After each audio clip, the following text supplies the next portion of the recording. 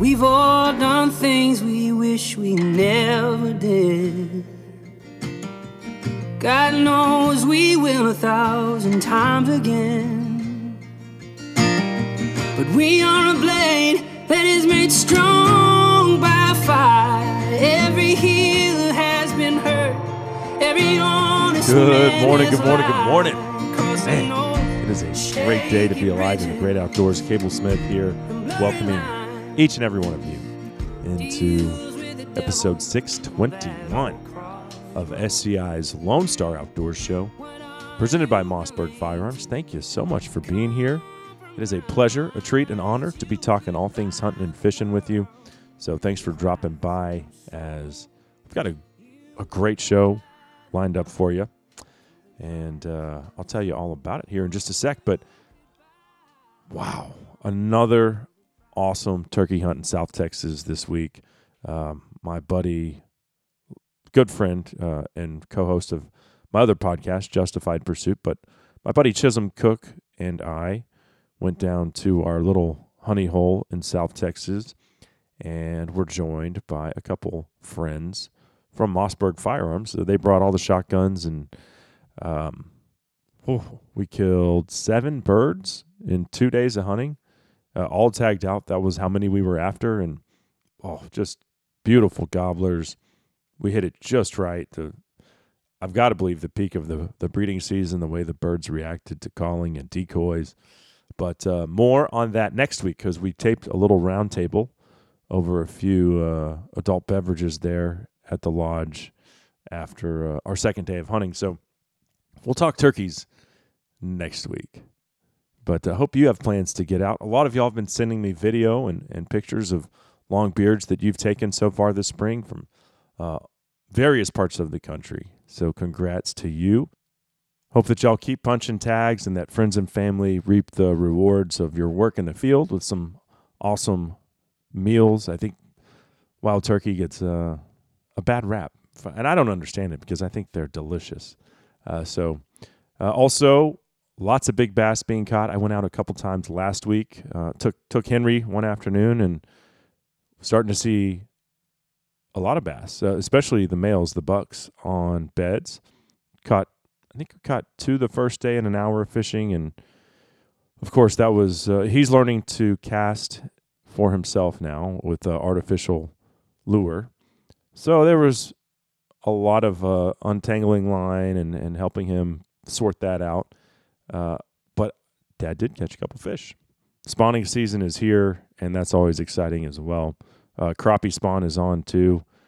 Saw a couple of my good friends wading out in the shallows of Lake Lavon with crappie poles, and they did pretty good. So it's truly an awesome time of the year to be an outdoorsman or woman.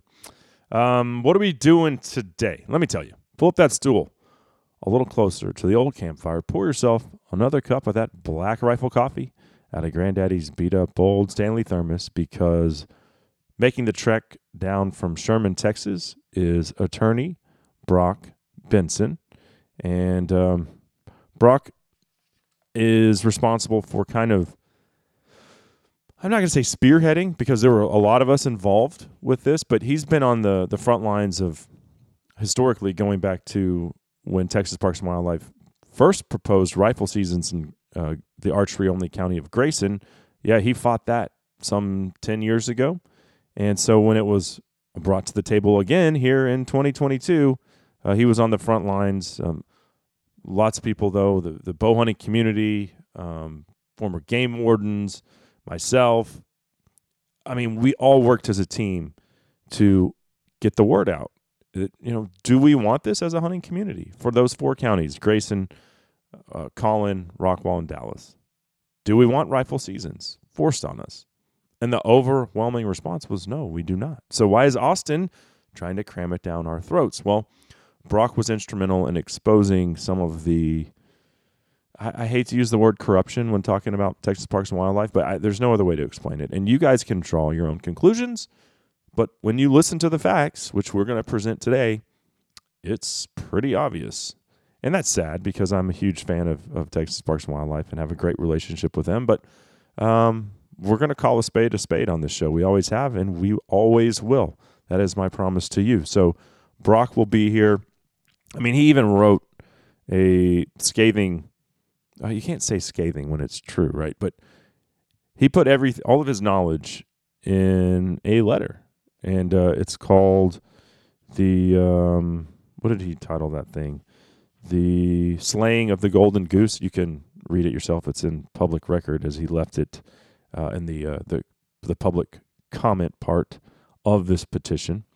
But ultimately, the hunting communities of these counties won, and for good reason. And I think whether you have skin in the game or not, what we're going to talk about today, I think it exists in other state wildlife departments. So you might be tuning in from Idaho or somewhere in New England, Connecticut, and thinking, yeah, they did something like this to us, and the hunting community didn't want it, but they did it anyway. Well, they didn't do it here, and that was because of the United Front and the overwhelming response, and because of some of the digging that folks like Brock did. So thrilled to have Brock join us here. And then at the bottom of the hour, our buddy Tyler Rosser of Lone Star Ag Credit will jump on. We're going to talk a little fly fishing, maybe some bird hunting, and then land acquisition. I don't know if you've been paying attention to the economy, but it's not going great. What does that mean for the folks out there who are ready to purchase their dream recreational property for hunting or fishing or running cattle, whatever it may be? What does that mean? Whether that's 20 acres or 150, what do those interest rates mean? How is the economy impacting that? And then also Lone Star Ag Credits, their patronage program where they pay dividends to their borrowers. That's right. You borrow money from them and then they actually pay you cash back. Well, that seems like a good deal. Too good to be true, right? So that's what's on the docket for today. I'm excited about it. So let's do a quick giveaway. I've got a Lone Star Ag Credit swag pack that Tyler left here. It's a Dove blind bag, perfect for your ammunition, your bird strap, maybe your dog's water bowl, plus a sleeve for your shotgun. Lone Star Ag Credit sleeve for your shotgun. Oh, and then we'll add the dog's water bowl, right? Belle, rest in peace, Belle. Love you, girl. But she used the miles that we put on that water bowl. It's just like a little folding plastic nylon-y thing.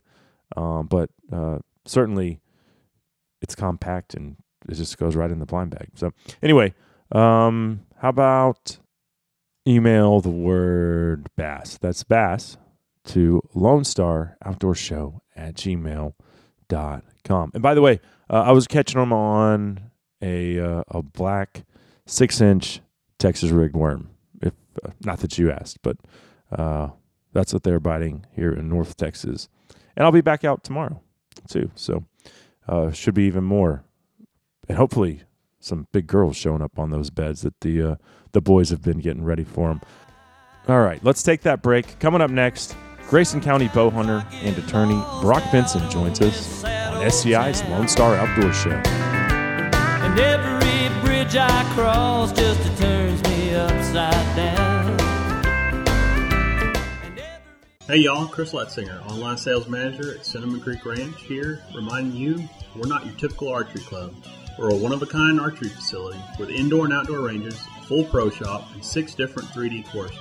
Cinnamon Creek was designed by hunters for hunters. Located in Roanoke, Texas, we have over 200 3D targets to hone your archery skills.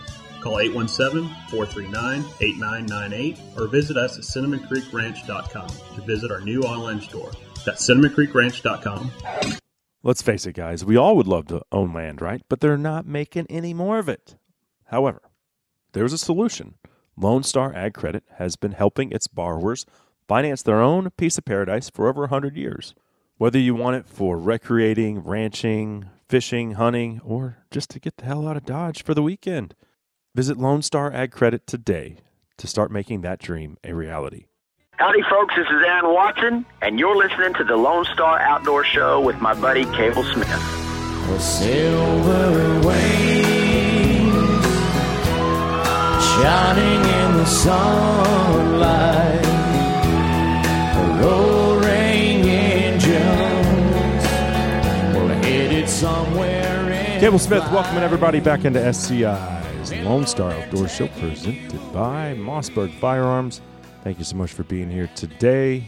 If you've been following the show or following my social media posts over the past, let's just say, well, I guess since February is when we had Alan Kane on, our Texas Parks and Wildlife whitetail deer program leader. But you're very aware, more than likely, that I'm vehemently opposed to Texas Parks and Wildlife forcing Grayson, Collin, Dallas, and Rockwall counties into accepting rifle seasons. And there's so many reasons why, which we're going to get into with attorney Brock Benson, a bow hunter as well of Grayson County.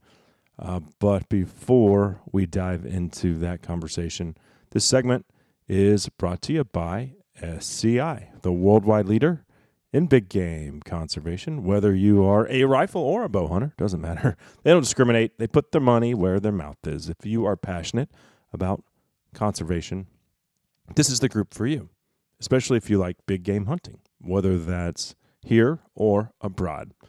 For more information, just head over to safariclub.org to join our ranks today. All right. Well, sitting across from me here in studio is Brock Benson, a Grayson County lawyer. Brock, thanks so much for making the trek down here from Sherman. Good to be here. My pleasure, man. So you're an attorney in Grayson County. That's right. And born and raised there? Born in Dallas, raised since 18 months old. So my parents moved to Sherman when I was 18 months old and lived there other than college and law school my entire life. Okay. And you are a bow hunter, I assume? I am. Bow hunting since I was probably 12, 13 years old. Uh-huh. And Grayson got, I think it was, I was talking with Dale Moses a couple weeks ago, and he was kind of giving me the history of Grayson County getting an archery season. I think it was in the 80s, correct? 80s, and then it originally started as early archery only, which is generally known to be the month of October, give or take a few days. And then opened in, I believe, 98 or 99 to the full general season, but remained archery only due to a petition that was filed with the Parks and Wildlife Commission, and has been archery only general season since that date. Okay. And then where I live here in Collin County, we got a season in 2012 along with Dallas and Rockwall.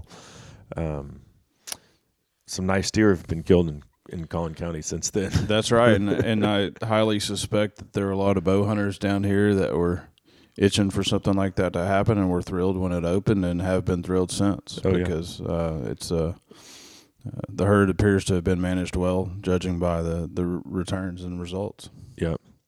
So have you killed some nice bucks up there in Grayson? I have, and my dad has. We've been managing our property for years, and have spent a lot of time and effort on it. We've killed 2 deer that are currently in the Ben and Crockett record book, net over 200 inches, and several others in the 150 plus class. It's a labor of love, but it's something we thoroughly enjoy and have invested as much free time and money as we possibly can in doing so. And I've got a lot of friends that are the exact same way. 2 deer over 200 inches. That's impressive. Grayson County has long been the gold standard for, I think, when I think of Texas deer hunting, I think Grayson. Recently, you have to consider Collin as well. And then South Texas. Like, those are the 2 places. Like, if you want to shoot a big deer in Texas, that's your best opportunity. I think that's right. I think as management for deer has grown in popularity, probably over the last, say, 15 to 20 years statewide. Obviously, high fence is a game changer for some, but if you're talking about true low fence, wild populations of deer, I don't know that there are better opportunities than deep South Texas or North Central Texas, specifically Grayson, Collin, obviously with archery equipment, to harvest a true once-in-a-lifetime type 6-7-year-old plus mature deer weighing over 200 pounds and having a rack to match. Mm-hmm. I've honestly lost count of how many. I'm going to say 190-inch up deer have been in the studio over the years. Like I don't even remember. It's maybe 10. Yeah, I mean, yeah, it's like, and they're. I don't think people who, who hunt these type of deer, who don't hunt these type of deer on a regular basis, understand how hard it is just to see a wild deer like that. mm-hmm. And it's not really even about antler size as much as it is just about a mature trophy class, true bull of the woods type animal. Mm-hmm. A 6-7+ year old deer is truly the master of his domain. And regardless of what's on his head, the fact that deer like this in our area get to grow to be of that age and stature is really special. I mean, it really is, because very few people even get to see animals like that in the wild and hunting scenario. Well, even Alan Kane will tell you the average deer in Texas is the average buck gets shot is 2.5 years old. So the fact that we are archery only and the bucks get to be 6.5, 7.5 years old. Well, it's a big. I highly suspect that 2.5-year-old age average does not hold in Grayson and Collin counties. Oh no, heck no, absolutely not. And you talk about those deer, those bucks specifically. I mean, that I was telling you I leased that 20 acres, and I've told the story on the air before. But I had mid-170s buck that would come on there, but it's 20 acres, so he doesn't live there, right? He's there every couple days. Yep. I never saw that deer. He knew I was on. It was 20 acres. He knew every time I was on there. One time he was on there, I was on there. It was still dark, and I knew from a trail camera, like he walked behind my pop-up blind where no other deer walked behind the blind. They all funneled in front of it like good little deer, like they were supposed to, into my shooting lane. No, he walked behind it, winded me. Never. I mean, I got a few pictures of him after that, but that was church for that buck. Yeah, and that's a great point, and that brings to mind the fact that the vast majority of people who hunt in these areas are hunting properties that are probably 10 or 15 acres to 50. Mm-hmm. Most of my friends and colleagues and the guys that I stay in contact with throughout seasons are hunting properties of that size. I know of only a handful of people who have the access to properties over, say, 300 acres. Yeah. And so... Well, there's not that many of those properties. There's not, and we're losing them daily, and their land prices are outrageous, and they're being sold for development, and people are losing access to properties. And so you're not really trying to manage the deer per se as much as you're trying to manage the habitat. Mm-hmm. You're trying to manage the habitat and hang on to what you have as long as you possibly can. Right. It's very fragmented. There's no doubt about that. I think Grayson probably a little less so than the other three counties. But, I mean, I've lived in Collin County since 2010, and we'll talk about more about, like, this proposal from Texas Parks and Wildlife. But some of their reasonings for adding a season in 2012 was, like, fragmented habitat. Well, I'll tell you what.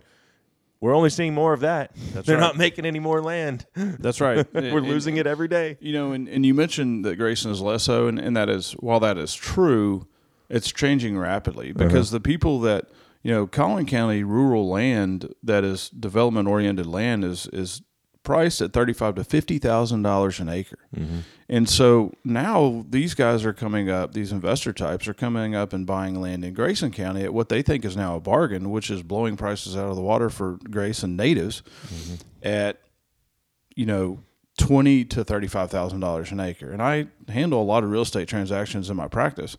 I'm keenly aware of the land prices. Right. I know what they are. In fact, I've seen... You can't stop progress. I've seen at least 1,000 acres of what would otherwise be prime deer hunting land transact just in the last 6 months.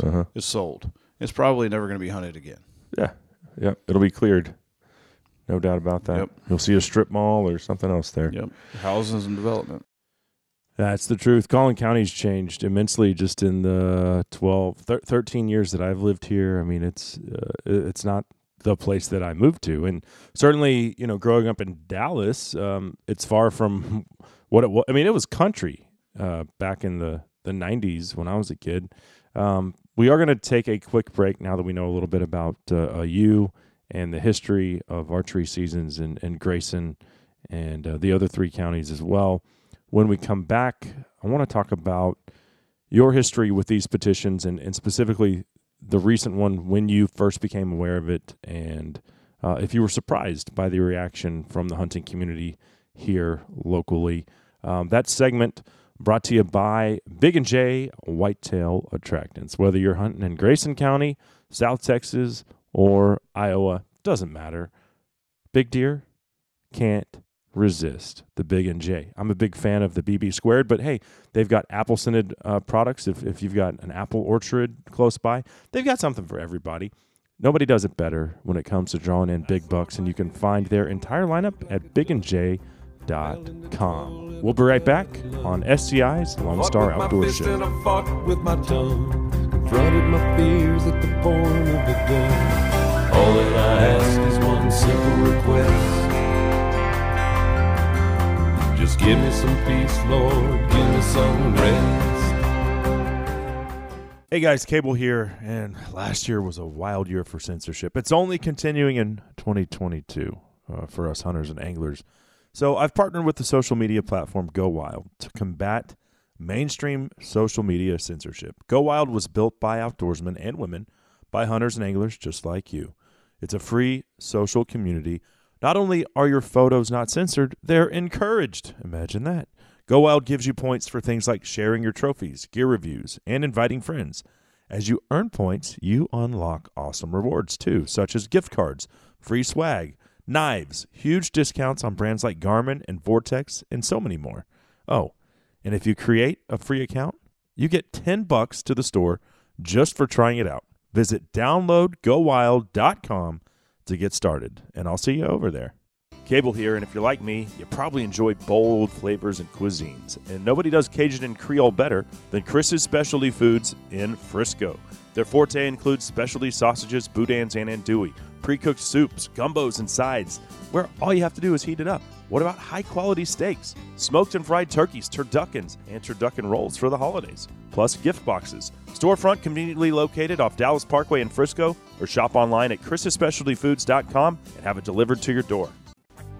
No, I'll stand my ground, won't be turned around, and I'll keep this world from dragging me down. Gonna stand my ground, and I won't back down. Won't back down. Little Tom Petty bringing us back on SCI's Lone Star Outdoor Show, presented by Mossberg Firearms. Cable Smith riding shotgun with you. Thanks for dropping by today as we are still visiting with Grayson County bow hunter and attorney Brock Benson. And we'll get back into that conversation momentarily. This segment, though, brought to you by the Mossberg 940 Pro Turkey. I got to use a sample. Well, I think they're actually available now. They are. But my friend Linda Powell shipped a couple to us for our turkey hunt in South Texas last week. It's their new semi-auto loading platform, now available with a shorter barrel, just specifically designed for you, the turkey hunter. You can find it at mossberg.com. All right, well, let's get back into it with Brock Benson.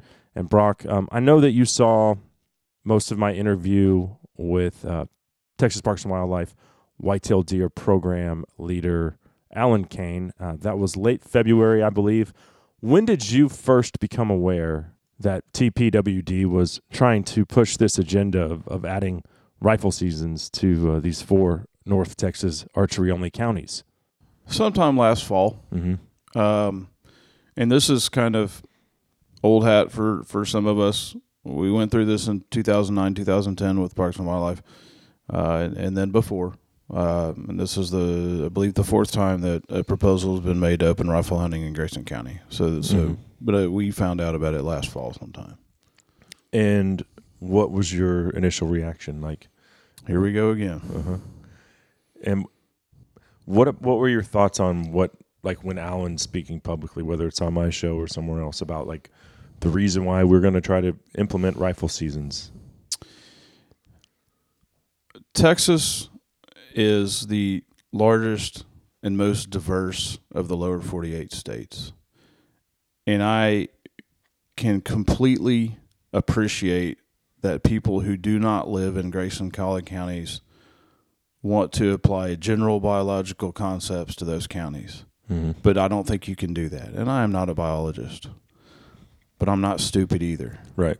And I do not think that you can be distant from the region for which you're trying to make policy and really and truly try to implement that policy. This is not a one-size-fits-all state. Mm-hmm.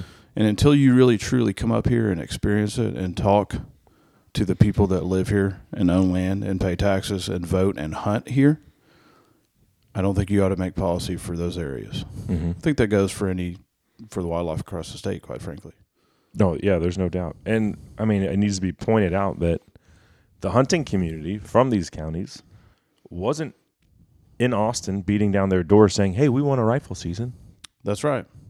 That's right. The petition was prepared. Well, the petition was signed by a gentleman who lives in Athens, Texas, who's a certified wildlife biologist. This is Harry Jacobson. Harry Jacobson, retired biologist, a professor from Mississippi State University, and a gentleman named Tim Condict, who I don't know where he lives.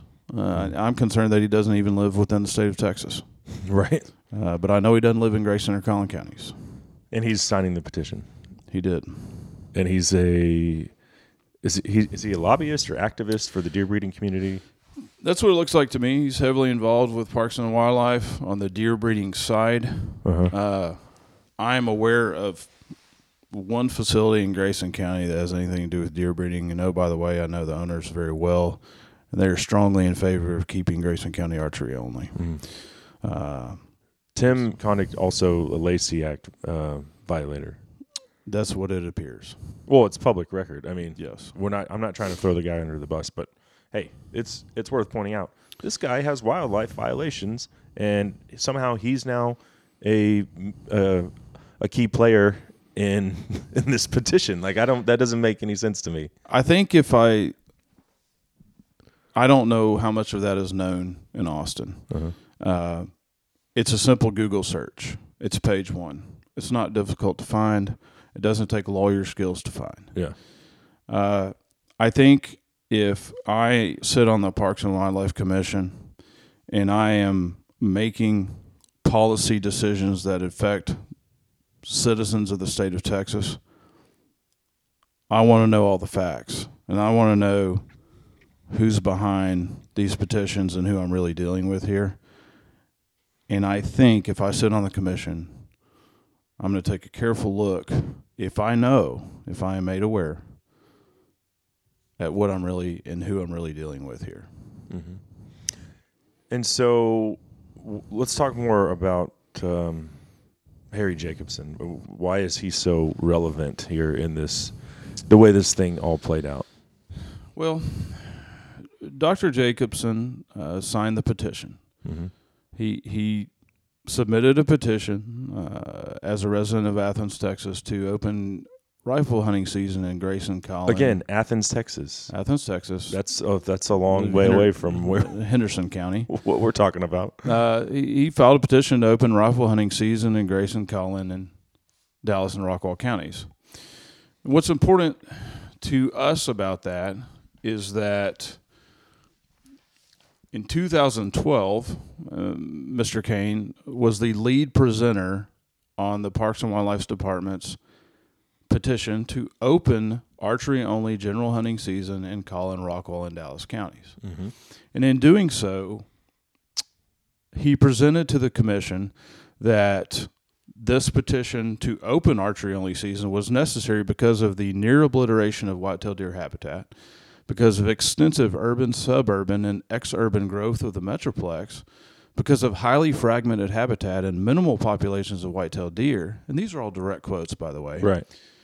And he said, given the continued urbanization of these counties, the sparse deer habitat that currently exists is expected to continue to decline in the future. It is. That was a direct quote from Mr. Kane in 2012. Right.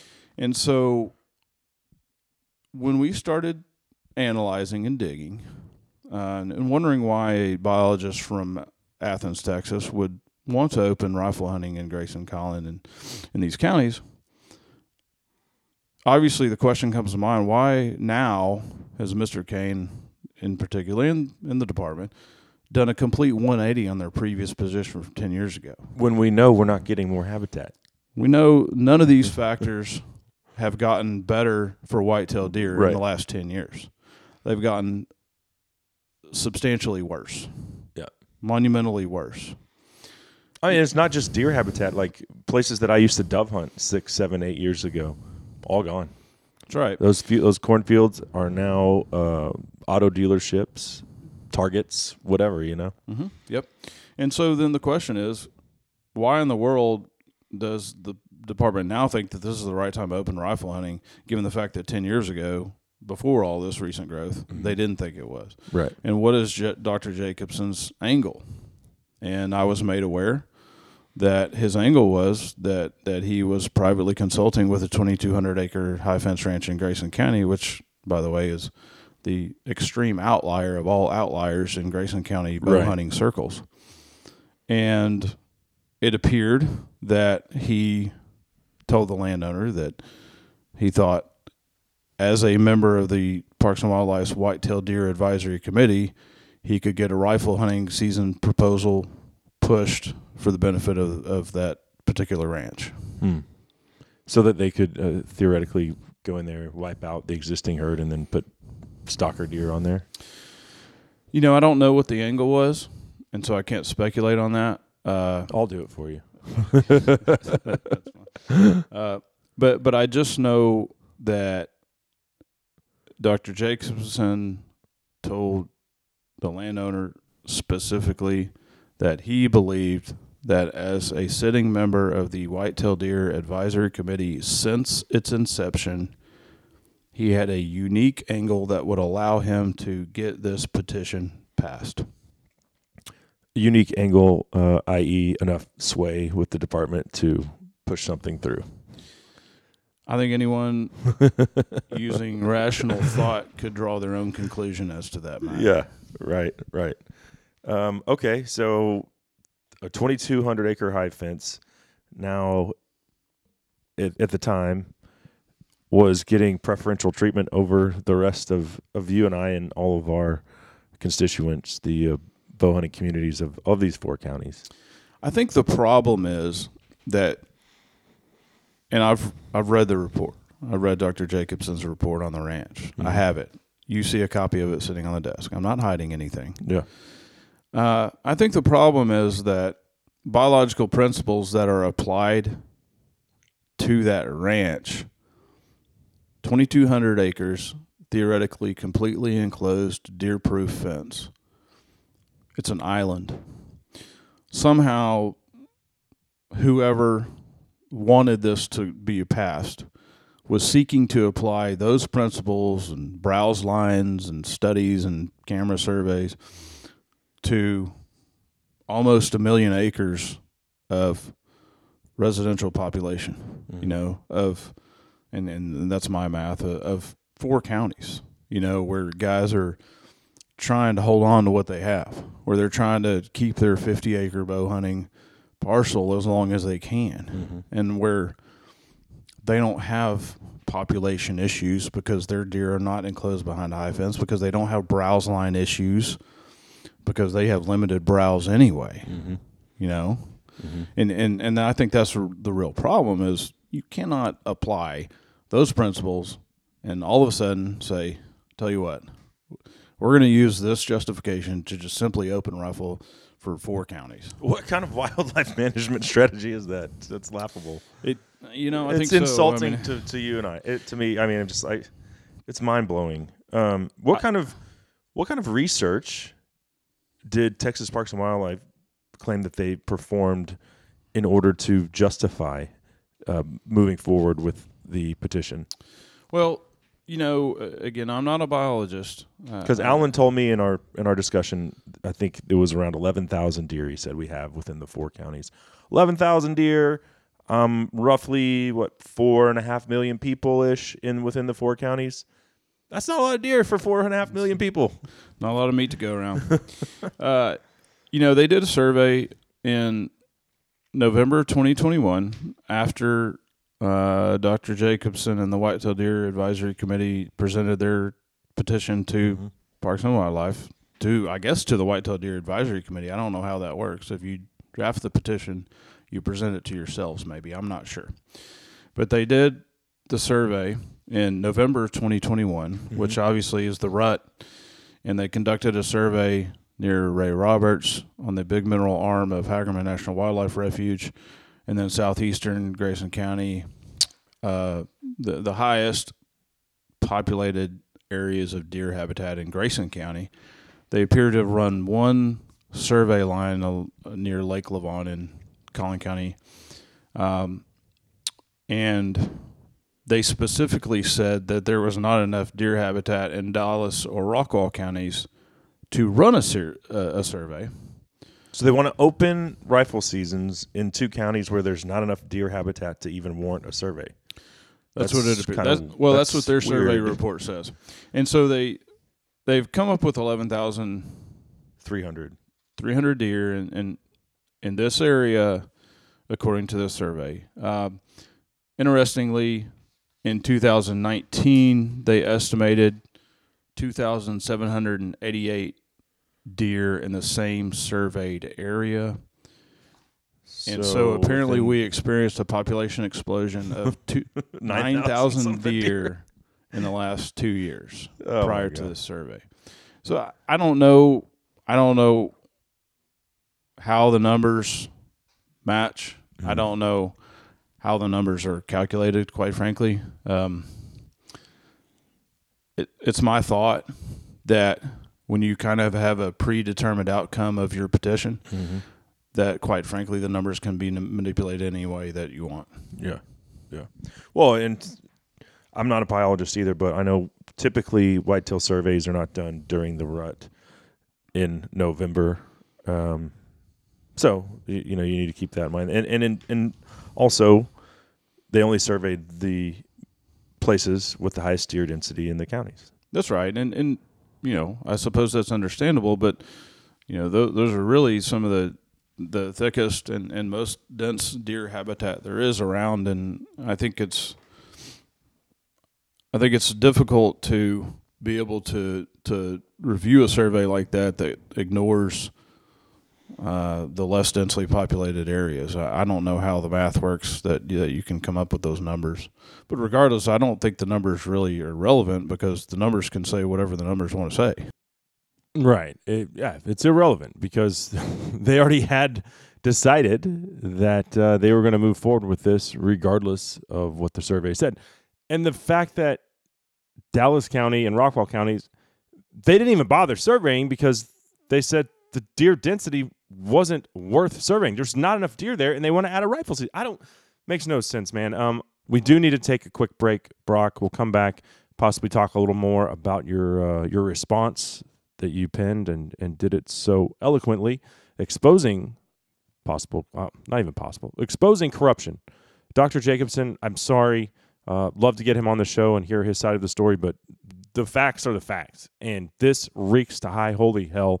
But we'll talk about that next, among other things, as we continue this conversation and hopefully put a little bow on this issue, this saga that North Texans have been dealing with here over the past few months due to the overreach of Texas Parks and Wildlife.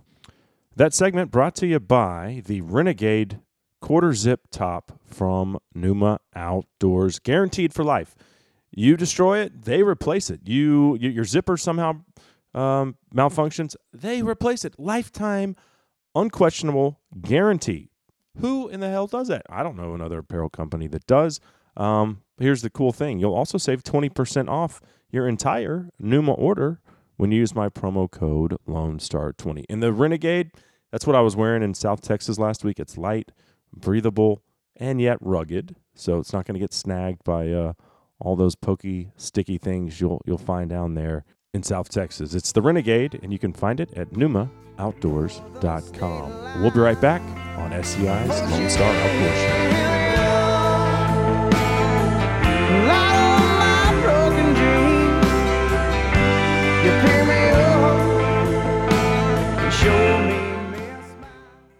Lock in load in the shooting village at the Ducks Unlimited Expo, DUX. Presented by Purina Pro Plan at Texas Motor Speedway, April 8th through 10th. 300-yard rifle range, trick shooting demos, live fire rifle and pistol range, ammo and firearm sales, seminars, and raffles. DUX, presented by Purina Pro Plan at Texas Motor Speedway, April 8th through 10th. Tickets are only $10. Kids under 12, active or retired military, and first responders get in free. Buy your tickets today at duckexpo.com. Tactical Skeleton Firearms specializes in custom AR-10 firearms. They're best known for their AR-10 308 pistols, also dual-caliber AR-10 rifle systems and dual-caliber AR-15 takedown pistols. Tactical Skeleton specializes in custom Cerakoting engraving, and they'll custom laser cut the foam insert inside your hard gun case. They'll also take on any exotic caliber build offered on the AR-10 or AR-15 platform. Precision machining and hand-built quality, guaranteed by a lifetime warranty. Who does that? Get free shipping on your order when you visit tacticalskeleton.com today. But it won't always be this way. It won't always be this way. Don't know how many times I'll say it won't always be this way. Don't know how many times I'll say it won't always be this way.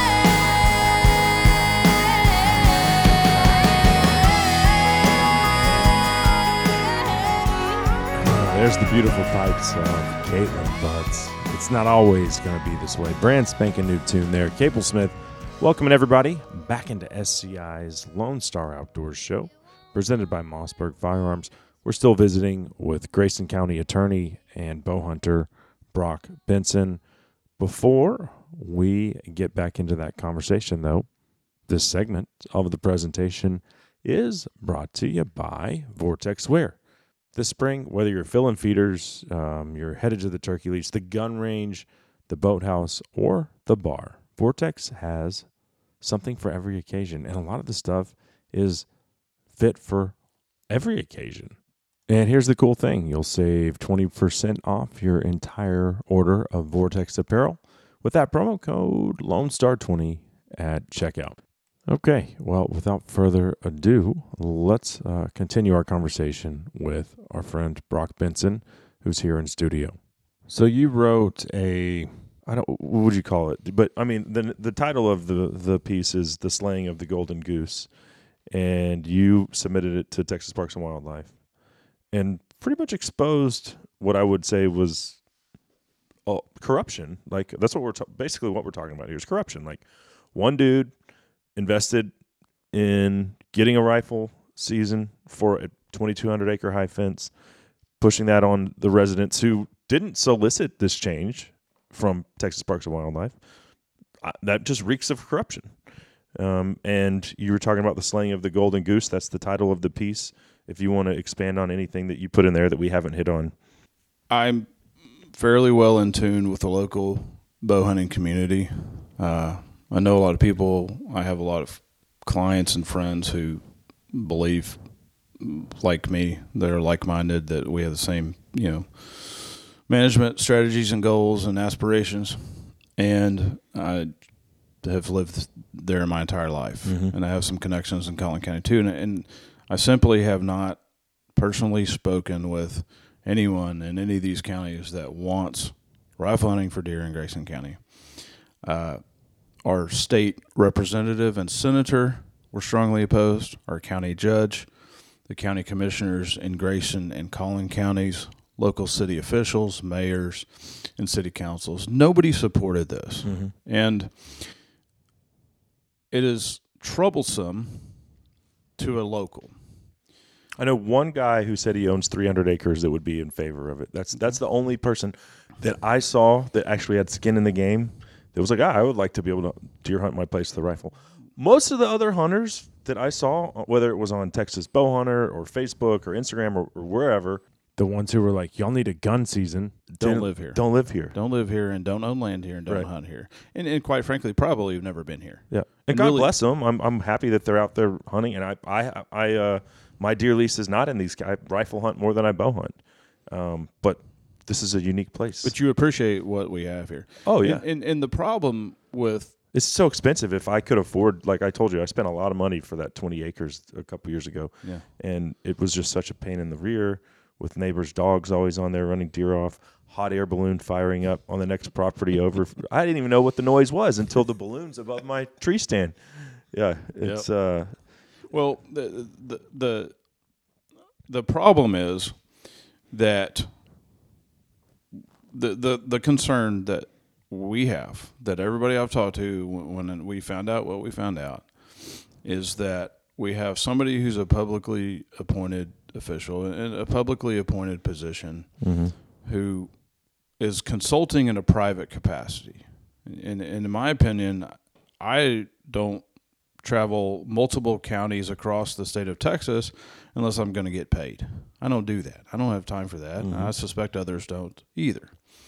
And so if I'm doing a job for money, then I also say that it's possible that in my publicly appointed position, I have the ability to manipulate this for you. I think there's a problem with that. I think it speaks to a greater level of concern as to what's really going on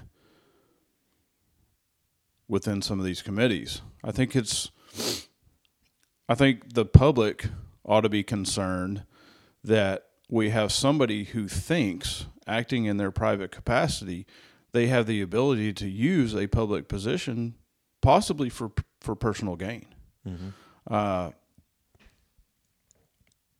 It appeared to us that there were a total of 3 or 4 people who could have benefited from this petition. The private landowner, any family members, Dr. Jacobson, and Mr. Conduct. What the benefit was to them, I don't know. But there were over 280 people at the meeting in Grayson County who, first of all, were shocked to hear this. And I think that speaks to the public at large. It should. Anybody who votes in the state of Texas ought to be concerned about something like that going on. And second of all, who are vehemently opposed to the petition. we got our own petition. What's that? I mean, we reacted with our own petitions saying, "Hey, sign this if you're opposed to the Texas Parks and Wildlife petition." Quite frankly, I think anybody, there are a lot of people and just like any other political issue, there are a lot of people who, quite frankly, don't care one way or another. I don't hunt. I don't really care if you rifle hunt or you archery hunt. But by gosh, when I find out what's really going on and the angles at which this is being approached and the people who have the potential to gain, they ought to be furious that stuff like this even has the potential to happen to private citizens. Do you think Texas Parks and Wildlife was surprised by the response that they got? Honestly, because when I talked with Alan, it seemed to me, and he didn't say this, but it seemed like Texas Parks and Wildlife was considering it a slam dunk, like they were just going to do it. I don't know how they could have possibly been surprised, because the same guys that were working on it in 2021 and 2022 were many of the same guys who were around the 2009 and 10 when we did the very same thing. And it was opposed then. I'm not sure the opposition wasn't even stronger this time. People simply don't want, sounds terrible, those guys in Austin telling us up here in Grayson and Collin counties what to do with our land. As I said earlier, this is not a one-size-fits-all state. The state is managed differently across the board. And oh, by the way, to the extent that they say that they don't manage for trophy quality, ask them about the ShareLinker program. Right. Sure they do. They won't admit it, and that's fine. They should. Texas should be proud of the trophy animals that we raise. Sure. But they manage turkeys differently, quail differently, mule deer in West Texas differently, pronghorn antelope, bighorn sheep, fisheries, the coast. Well, here's the other thing. Don't tell me that you don't manage for trophy quality of whitetail deer and then enforce a 13-inch minimum inside spread, because that is 100% geared at making hunters shoot older deer. That's right. So, okay, why do we want to shoot older deer? Oh, well, because, nicer racks, older deer, mature animal. Okay, that should be everyone's goal, right? And you know what? And that is primarily in East Texas. And you know what they're trying to do when they implement antler restrictions in East Texas? They're trying to catch those deer up to what we already have in Grayson and Collin counties. Right. That's what they're doing. 100%. And I agree with it. And I don't know that many people are opposed to it. I'm not. And I have been the victim of it, like in my place in Clay County. I know this deer is 6.5 years old. I send the picture to the game warden. He's like, dude, don't shoot it. It's only 12 inches wide. And that those bucks fall through the cracks. It's unfortunate. But I'm still in favor of antler restrictions because I think it helps people shoot an older class of deer. It's better for the overall health of the herd, and the with management these days, most people, that's their goal, is to shoot older age class mature deer, and that certainly helps them get there. And so does archery only. But so don't tell me that you don't manage for trophy deer when you have regulations in place that absolutely do just that. That's right. That's right. And this, the archery only season, is simply another element to that. But most importantly, you ask if they were surprised. I don't know if they were surprised or not. Mr. Kane said that he's required to move the petition forward. I wonder if that's true. I can't imagine every petition that's ever filed gets to the commission stage. And I think the commission, to their credit, deserve a lot of credit for looking through some of the other issues and really getting to the heart of it, which is nobody up here wants this. Why are we even considering this? Right. And they sent a pretty strong message, to the department. I signed the petition.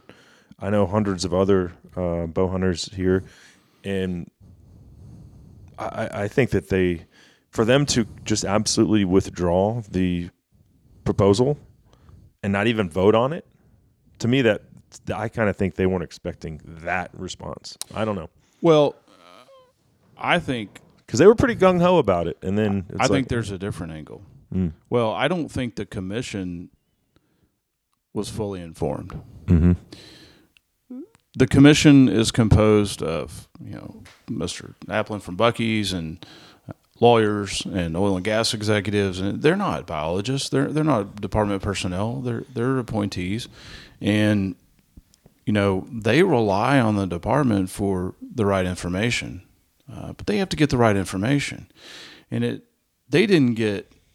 Why is the general public, i.e., you and I, responsible for getting the commission the right information? That's screwed up on every level. They didn't get the information from the public until it was shoved in their face, and by the hard work of our state representative, our state senator, and the local county officials. And, I think they probably were shocked at the response. It was 94% opposition. Again, that's statewide. And so that doesn't even take into account the outsiders and who knows how they were commenting. But 94% opposition. One of the commissioners said, I've never voted for anything that has greater than 50% opposition. Why would I start now? Yeah.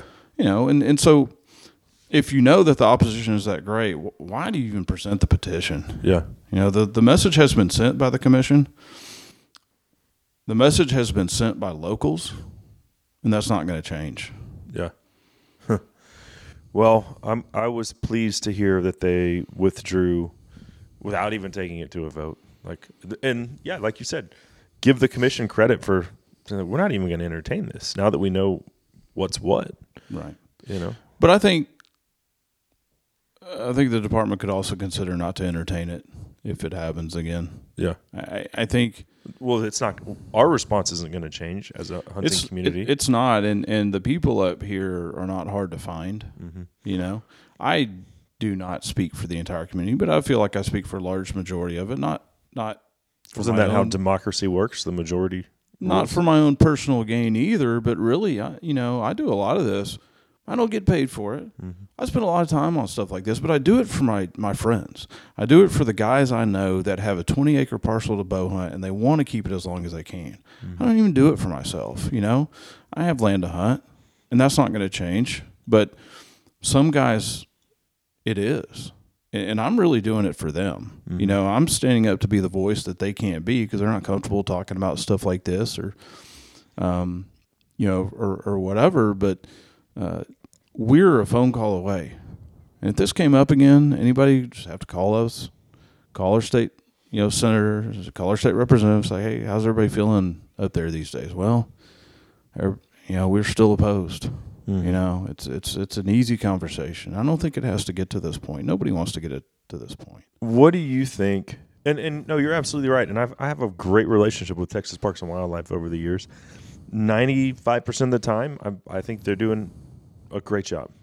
I mean, of course, we all could nitpick regulations and find fault in this or that, but I think they do a good job providing hunting and fishing opportunity for Texans. I think, especially considering how much private land we have in this state. You know, so I think they do a good job. This is the first time where I can remember in almost 15 years of doing this where I'm like, you guys are wrong, 100% wrong, and we're going to call a spade a spade. Well, and here's the problem, is when it becomes somewhat personal when we're called selfish and elitist. That was going to be my next question for you. And, you know, nobody invited those comments. If we're being selfish because we believe the management system that we've had in place for 25 plus years works and it doesn't need to change, then I don't think that's our problem. You know, it clearly works. It produces. The herd is small but healthy. And mature animals are harvested on a regular basis, and the herd clearly is not overpopulated. And so it's working. And as time goes on, we haven't even touched on the fact that Texas Instruments is about to bring a $39 billion investment to Grayson County over the next 10 years. I'm aware of at least 6,000 planned homes in and around Sherman over the next 5 to 10 years. That's acreage. That is hundreds and hundreds, if not thousands of acres of otherwise what would otherwise be prime wildlife habitat, not just deer, that's going to disappear, you know? And so, again, we aren't trying to change anything. We're trying to maintain and hold on to what we have. I don't think that's selfish or elitist. I think it's prudent. I believe you're spot on there, and I have been called, and I don't think these people lived in these counties, but that's elitist. Hey, I've always, you know, I think you've done a great job over the years of representing the rights of hunters or trying to further our messaging. But people are like, but how can you put this restriction on us and say we shouldn't have a gun season? I'm like, I'm not restricting anything. This is an addition. Like if we had a rifle season and they were trying to take it away, I would die on that hill, you know, in a heartbeat. But that's not what this is. They're trying to add something that we don't want as a hunting community. I understand there might be a few people, like the guy said, with the 300 acres. I get it. Majority rules, you know, that's democracy. And 90% of the people I've talked to that hunt in these counties don't want it. There are people that agree with all kind of things that the department does, and they have a very difficult job. Again, it's a huge state. You know, I mean, what other state has a diverse type of resources and habitat that we have? And they have a very difficult job, and nobody's discrediting what they do. You know, they do, for the most part, a great job. And we're not asking for any change here. We're not asking them to do anything other than just keep it the way it is. And especially in the manner in which it was proposed. You know, it's just not the right way to go about doing business here. It's not the right way to present something like this to the citizens. Nope, 100% agree. Where can folks, if they want to really dive into this and see what I would say is clear corruption, you expose it in the slang of the golden goose, where can people find that if they want to read it? Is it in the public comment? It's in the public comments. So it's part of public record? It's part of the public record. My goal and our goal is not to slander anyone or to cost anyone their job or to bring ill will upon anyone, but the people need to know what's going on. And if that means that somebody within the department needs to take a look at committees, at who's appointed, how long they sit on the committees, whether there's any turnover, do the committees really represent the public interest? Do they properly represent the population as a whole, or a few select individuals? Then maybe somebody needs to take a look at that. Mm-hmm. But that's not my job to decide. The public needs to know how their interests are truly represented, if they are. Mm-hmm. Well, I want to say thanks to you, Brock, for kind of spearheading that effort as far as compiling what's really going on and getting it out there so that people could be aware of it. And then I want to also say thanks to the hunting community in these 4 counties for standing up for themselves and just saying, no, hey, we're going to fight this thing. We're not going to roll over and take it. We didn't ask for this. You pushed it on us, and we're going to fight back. And we won for now. I don't know if it's over, but it seems like every few years they try to do it again. I don't know if it is either, but the people have spoken, and as far as I know, that's not going to change anytime soon. I consider myself young enough that I'm going to be here for a long, long time, and I'm committed. I'm going to stay that way. Right on, man. Well, hey, I appreciate your time today. Thanks so much. You bet. Thanks for having me. So there you have it. And Brock and I talked off the air. It's like, hey, we're not trying to throw Texas Parks and Wildlife under the bus. Like, that's never something that I would personally seek out to do. I love Texas Parks and Wildlife, but when you get it this egregiously wrong, like, it has to be called into question.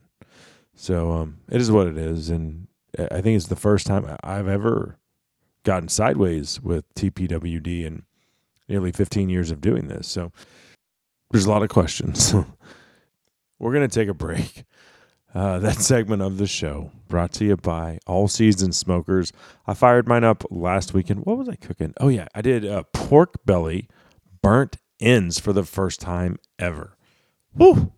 2 hours on the smoker. I mean, there's so much fat on these things. It's like thick cut, melt in your mouth bacon.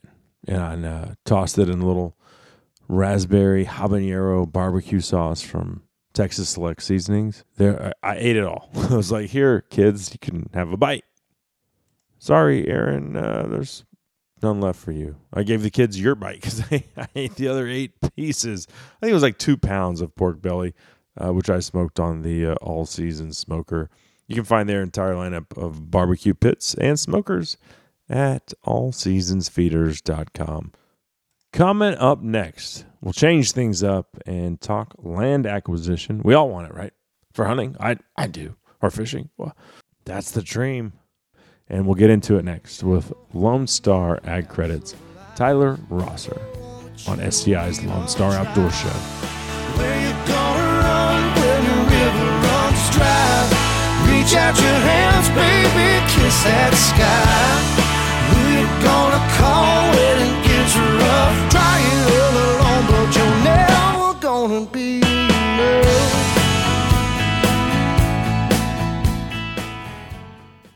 If you're looking to remodel your home, add a deck or arbor to the back patio, redo your fence, or build your dream home from the ground up, look no further than ECR Construction Group. My longtime bow hunting buddy, Josh Brown, is someone you can trust to deliver honest work on time. ECR Construction Group also serves the North Texas area, specializing in roofing, barn dominium builds, painting, and carpentry. So for your next project, call the folks I trust. That's ECR Construction Group at 214-400-1444 or ECRCG.com. In the market for a compact track loader? Then check out the Bobcat Advantage, where Bobcat track loaders squared off against other brands in a variety of tests and challenges. Whether you're looking for performance advantages, uptime protection, or quality design, Bobcat compact track loaders are the best built machines in the industry. But don't take our word for it. Watch the videos at BobcatAdvantage.com or see Bobcat machines in person at Bobcat of North Texas in Louisville, Fort Worth, Cedar Hill, Longview, McKinney, Paris, and Sherman. Visit BobcatofDallas.com today. So I started walking her way. She belonged to Batman Jose. And I knew, yes I knew I should leave when I heard her say, hey, come a little bit closer, you're my kind of man. So big and so strong. Come a little There's a classic there from Jay and the Americans. Come a little bit closer. Yeah, good stuff. I got to give a shout out to my cameraman, Steve. We were riding back from South Texas, 8-hour drive from Turkey Camp, and he and I do not have the same taste in music. He thinks Texas country is trash. I think the punk rock BS that he kept playing on my Spotify, it was all garbage. Not good punk like, I don't know, Blink-182 or Social Distortion or something of that ilk. No, obscure, underground, so bad. And so I was rating his choices between 1 and 10 stars, and most of them were like 1, 2. And then out of nowhere, he fired up that one. And it's one that, as a kid, I was only allowed to listen to the Christian station or oldies for, it seems like, until I was in junior high. And so he was shocked when I started singing all the words to that one. But hadn't heard that song in so long. So appreciate that one, Steve. We are going to visit with Lone Star Ag Credit's Tyler Rosser momentarily. But this segment is brought to you by Black Rifle Coffee, America's coffee company. I'm drinking the Espresso 300 Triple Shot right now. 100% Colombian coffee, natural caffeine, and focus. You can get it in a can at your local convenience store or over at blackriflecoffee.com. Use that promo code LoneStar20 at checkout, and you'll save 20% off your entire order. All right. Well, joining me now in studio to talk a little land acquisition and possibly some fly fishing, it is my pleasure to welcome Lone Star Ag Credit's Tyler Rosser. Thanks for having me. My pleasure, buddy. What are your plans for this weekend? You going turkey hunting? Not going turkey hunting yet. I'll be actually out in East Texas, so I like to ride bikes, mainly kind of gravel bikes, so you're out in the woods. And a buddy who's having his second kiddo into April, he convinced me to join him on a 385-mile bike packing race. So effectively, we load up out of Point Blank, Texas, a hole in the wall, kind of northeast of Huntsville.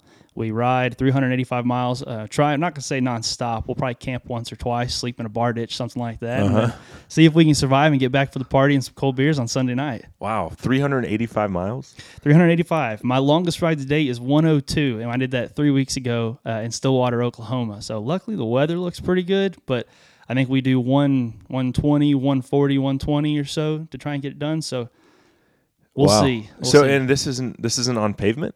It's probably, I think they say it's about 70% unpaved, 30% paved. So it's just on county roads and, small town counties, Trinity County, Houston County, kind of that Crockett, Jacksonville. We kind of head over towards Lufkin, Ratcliffe, Kennard, kind of that whole East Texas little triangle. I'd sign up for that, but I'd take my Quiet Cat and, it's got a motor on it. That would be a much better way to do it. You pedal like once and you go like 25 miles an hour. we have to pedal a lot or go real downhill to hit 25 miles an hour. The bikes will probably weigh like 40 pounds with everything on it, sleeping pad, food and such. So it'll be uphill will be a grind. That's for sure. I'd be the guy looking for it's like the people that have electric cars. I was like, I can only go about 25 miles. Then I got to recharge the battery. That's pretty much how we're going to be. We stop about every 30 miles, and our first McDonald's stops 30 miles in. And I told him I'm probably going to buy about 10 McDoubles, slap it in my bag, and just be eating the rest of the day, trying to survive. Right on, man. Well, that sounds interesting. How long have you worked for Lone Star Ag Credit? So it has been since December of 2015, so going on about 6.5 years. Okay.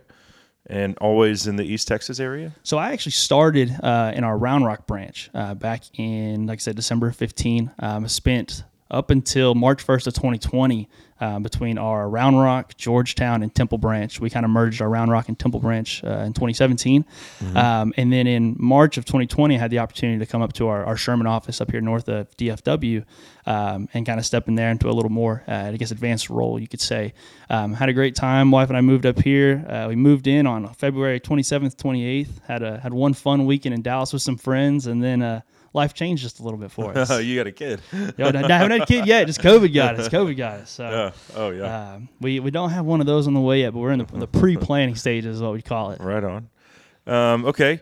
Well, I know Lone Star Ag Credit had a great year in 2021, and we're talking about a company that's over 100 years old now. I think Was it founded in 1919 maybe? That sounds right. I know we had our Maybe a 100-year year or anniversary. two, maybe a year or two below that, but the Sherman branch actually was the first farm credit loan in the state of Texas. We've actually got not the original documentation, but a copy of it up on our wall. So it's pretty cool to be a part of that history. And are you familiar with the history? Like, can you talk about farm credit history and what exactly that means? Very high level. Farm credit was created kind of in the early 1900s as a government-sponsored entity, kind of the government allowing, farmers and ranchers to have access to credit whenever your regular bank, the city bank in town, the savings and loan, maybe didn't want to lend into ag just because of the risk of it, right? Farm credit stepped in. There historically was a land bank and a kind of more of an operating bank in each county, and then one specifically would fund land for the farmers and ranchers, and then one that would fund equipment, cattle purchases, tractor purchases, feed purchases, whatever that is. Over time, those have merged up. We kind of have turned into more of a all encompassing ag credit association, sometimes what they call them, or American. They've turned into more of a true credit association where we are doing all of that in one shop. So on a single day, I can take a call and I can, do a loan for a guy buying 50 head of replacement heifers. Another customer buying, their first bush hog to mow the 10 acres that they just bought. Someone building a barn dominium on their property, and then another young couple, buying their first 10 acres where they want to build a house in 5-10 years, whatever that is. So we do a little bit of everything now. Really anything kind of outside of the city limits is our world and where we think we specialize in. So how systematically, how does Lone Star Ag Credit pay its borrowers back? Because y'all paid out, and you have the patronage program, so it's like, hey, it sounds like a good deal. If you're going to pay me money to borrow money from you, right, at the end of the day, you're going to pay me back. How does that all play out? And I know that 2021 was like a banner year. I think we paid out like $24 million to borrowers. Yeah, no, absolutely, Cable. I believe our patronage payout was $24.1 million, biggest to date. Something we're really proud of. Woo, people are buying land. Yeah, no kidding, right? Especially around this DFW area. It's been going like crazy. But Lone Star Ag Credit and most farm credit associations are organized like a co-op. So, for some people, I reference an electric co-op. If someone's a little more outdoorsy, the REI co-op, where you go buy your tents, sleeping pads, hiking boots, that sort of stuff. At the end of the year, out of our earnings, we're able to return a share of that to our customers. And each year, we've been able to kind of slowly ramp that share up more and more, where we're finally up to that $24.1 million payout. And we're hoping to continue to increase that trend over the next couple of years as, unfortunately, land prices go up. More people want to move out in the country, which we've seen. Well, there's a reason for that. Absolutely. City life isn't what it used to be. City life is not what it used to be. It's only getting worse too. Busier and busier. Yeah. Well, when I first moved to McKinney, it was a suburb, and I remember coming up here as a kid. I grew up in Dallas, and we would play soccer tournaments in McKinney, and it was like, God, we got to drive to McKinney. It's 30 minutes away. It used to be the boonies, right? Right. And then, I moved out here 15 years ago, and it's like all the places that I used to dove hunt have been developed. And, now it's like McKinney's a major city, where it used to just be the burbs. But people want to get away from that even now. Yep. And, it's like in lands, what I always say when I read y'all's, your advertisement during the shows, land's the one thing they're not making more of, but we all want it, right? Yep, financing your piece of Texas. I grew up in East Texas, kind of talk about where we're riding almost, in a little town called Groveton, little 1A school. And, growing up, I only graduated high school in 2010, so it wasn't too long ago, right? But that was the middle of nowhere. And as, DFW and Houston have continued to grow, we've seen that rush of people wanting to get, out of town. That's not too far now. There's people buying property up there that are able to commute into Conroe and Huntsville, the Woodlands, even if they're only going in once or twice a week. And that's their home base. And for us, that was, an hour and a half, 2 hours into Houston, depending on where you're going. And that's, as a kid, that's a long ways to drive. Yeah. No fun. Yeah. So interest rates are going up. We've got record inflation right now. We have somehow gotten into a war situation. How does that affect y'all's business? Yeah, what I always tell customers and prospects when they call in, with the news, with CNBC, wherever you're getting your financial news, you hear about the Fed increasing the rate, right? What does that do? Well, that doesn't directly impact kind of where our rates come from as a Farm Credit Association. We're more funded kind of through the bond market. So if you keep up with 2-year, 5-year, 10-year Treasury yields on those bonds, you can kind of see roughly which way Farm Credit rates are tending to go. We've seen that 10-year be extremely volatile, really erratic, jumping up and down like crazy as the markets are swinging kind of both ways. What we anticipate is, we're hoping it levels off, if not pulls back a little bit. Historically, those Farm Credit rates are anywhere from hopefully 5 to 6%. And then when you're paying a dividend back, and you're getting down effectively into the 3s or the 4%. And, that's a really easy rate for a lot of people to stomach. As rates continue to increase and people request that fully fixed rate because rates are volatile, when you start to get into those high 6s and low 7s, that's tough for people, your age or my age to swallow, because we've heard 2%, 3%, 4% is a high rate for most of our lives. Right. There's some old timers that heard 18, 15, and hell, 7's a good deal, right? Right. What would you say is the average piece of acreage that, and I know it could be, there's people that are buying 500-acre places, 1,000-acre places, 10-acre places. What is your, just generally speaking, like, what are most people buying? I would definitely say it varies some by office. So our offices that are more essentially located to a metro area. So we have smaller properties. Then you're going to start seeing those 5 acres, 10 acres, 15, maybe 20, just because people are running out of land, right? So they're not building anymore. It is what it is. But then we have offices, further out east, New Boston or Paris, or out west in Abilene and Sweetwater, and you can't do much with 10 acres out there. So they're dealing a lot more with 30, 40, 50, even 100 acres out there isn't that much for if you're trying to run a true ag operation. But we can finance anywhere really down to 1 acre. If it's out in a rural area and it's something that they want to build on at some point, that's right in our kind of breadbasket of what we can do all day. Okay. Well, it's been a treat for me to get to work with you guys over the years. And I think we've been, I think I've worked with Lone Star Ag Credit for like a decade now. And it's great to see y'all's business continue to grow. Big fan of what you guys do and what you offer the consumer as far as great rate and paying them back through the patronage program. Obviously, you've been around for over 100 years, so you're doing something right. As far as you personally, though, let's talk a little hunting and fishing. What do you like to do besides ride bikes? Yeah, outside of torturing myself on a bicycle, I've recently really gotten into fly fishing. Okay. So I married a. So you're in Sherman. Yes. How close is it for you just to run up to Broken Bow? So it is about 2.5, 3 or so. If we kind of jump on it pretty quick and don't hit any of the Broken Bow traffic, we can get up there pretty quick. And haven't been up there yet.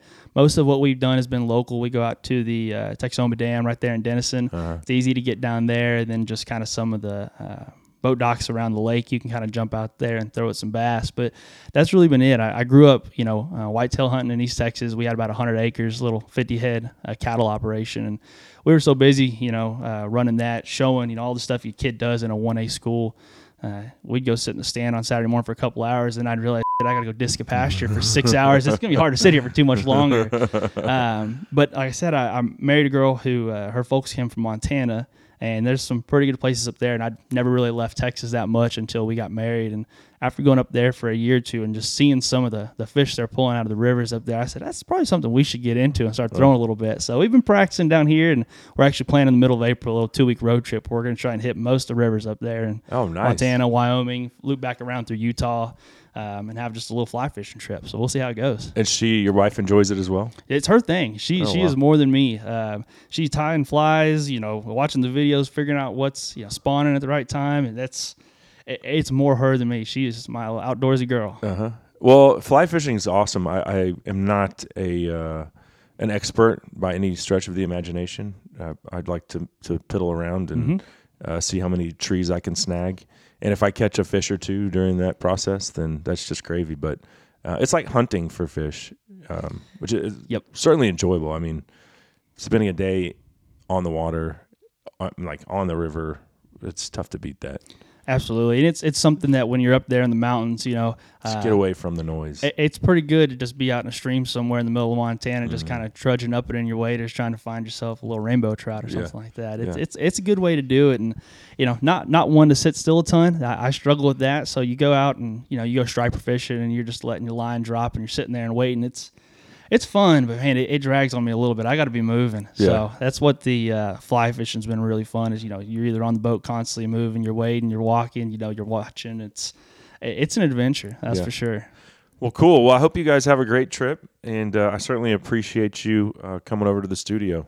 Yeah, no, absolutely, Cable. Thank you for having me. Yeah, and just give a website. I'm sure all of the offices are listed on the main page. Yeah, absolutely. www.lonestaragcredit.com. All our offices there. I believe all the lenders kind of have a page on there. If you see someone that looks like someone you'd want to do business with, feel free to reach out to them. They'll get back to you pretty quick. Awesome. Well, thanks again, Tyler. Appreciate it, brother. Awesome. Thank you, Cable. Have a good day. So there you have it. Everything you wanted to or need to know regarding land acquisition in 2022. If you're looking at possibly using Farm Credit, and Lone Star Ag Credit does it better than anyone else. And they've been doing it longer. Like you said, first office was up there in Sherman, Texas. The first ever in Texas. That segment of the show brought to you by Rustic Reminders Taxidermy and John X Safaris. Unfortunately, we are out of time for today. Thanks to Tyler, as well as our other guest, Brock Benson. Thanks to all of our sponsors for making this show possible. Thanks to you, the listener, for being a part of SCI's Lone Star Outdoor Show. Until next time, I'm Cable Smith saying y'all have a great week in the outdoors. In the back of Hank Williams' Cadillac, crucified on a treble clef made of gold. And all the music made me quiver. I gave it my heart, my soul, and my liver. Now I'm thinking about turning this rig around and heading home.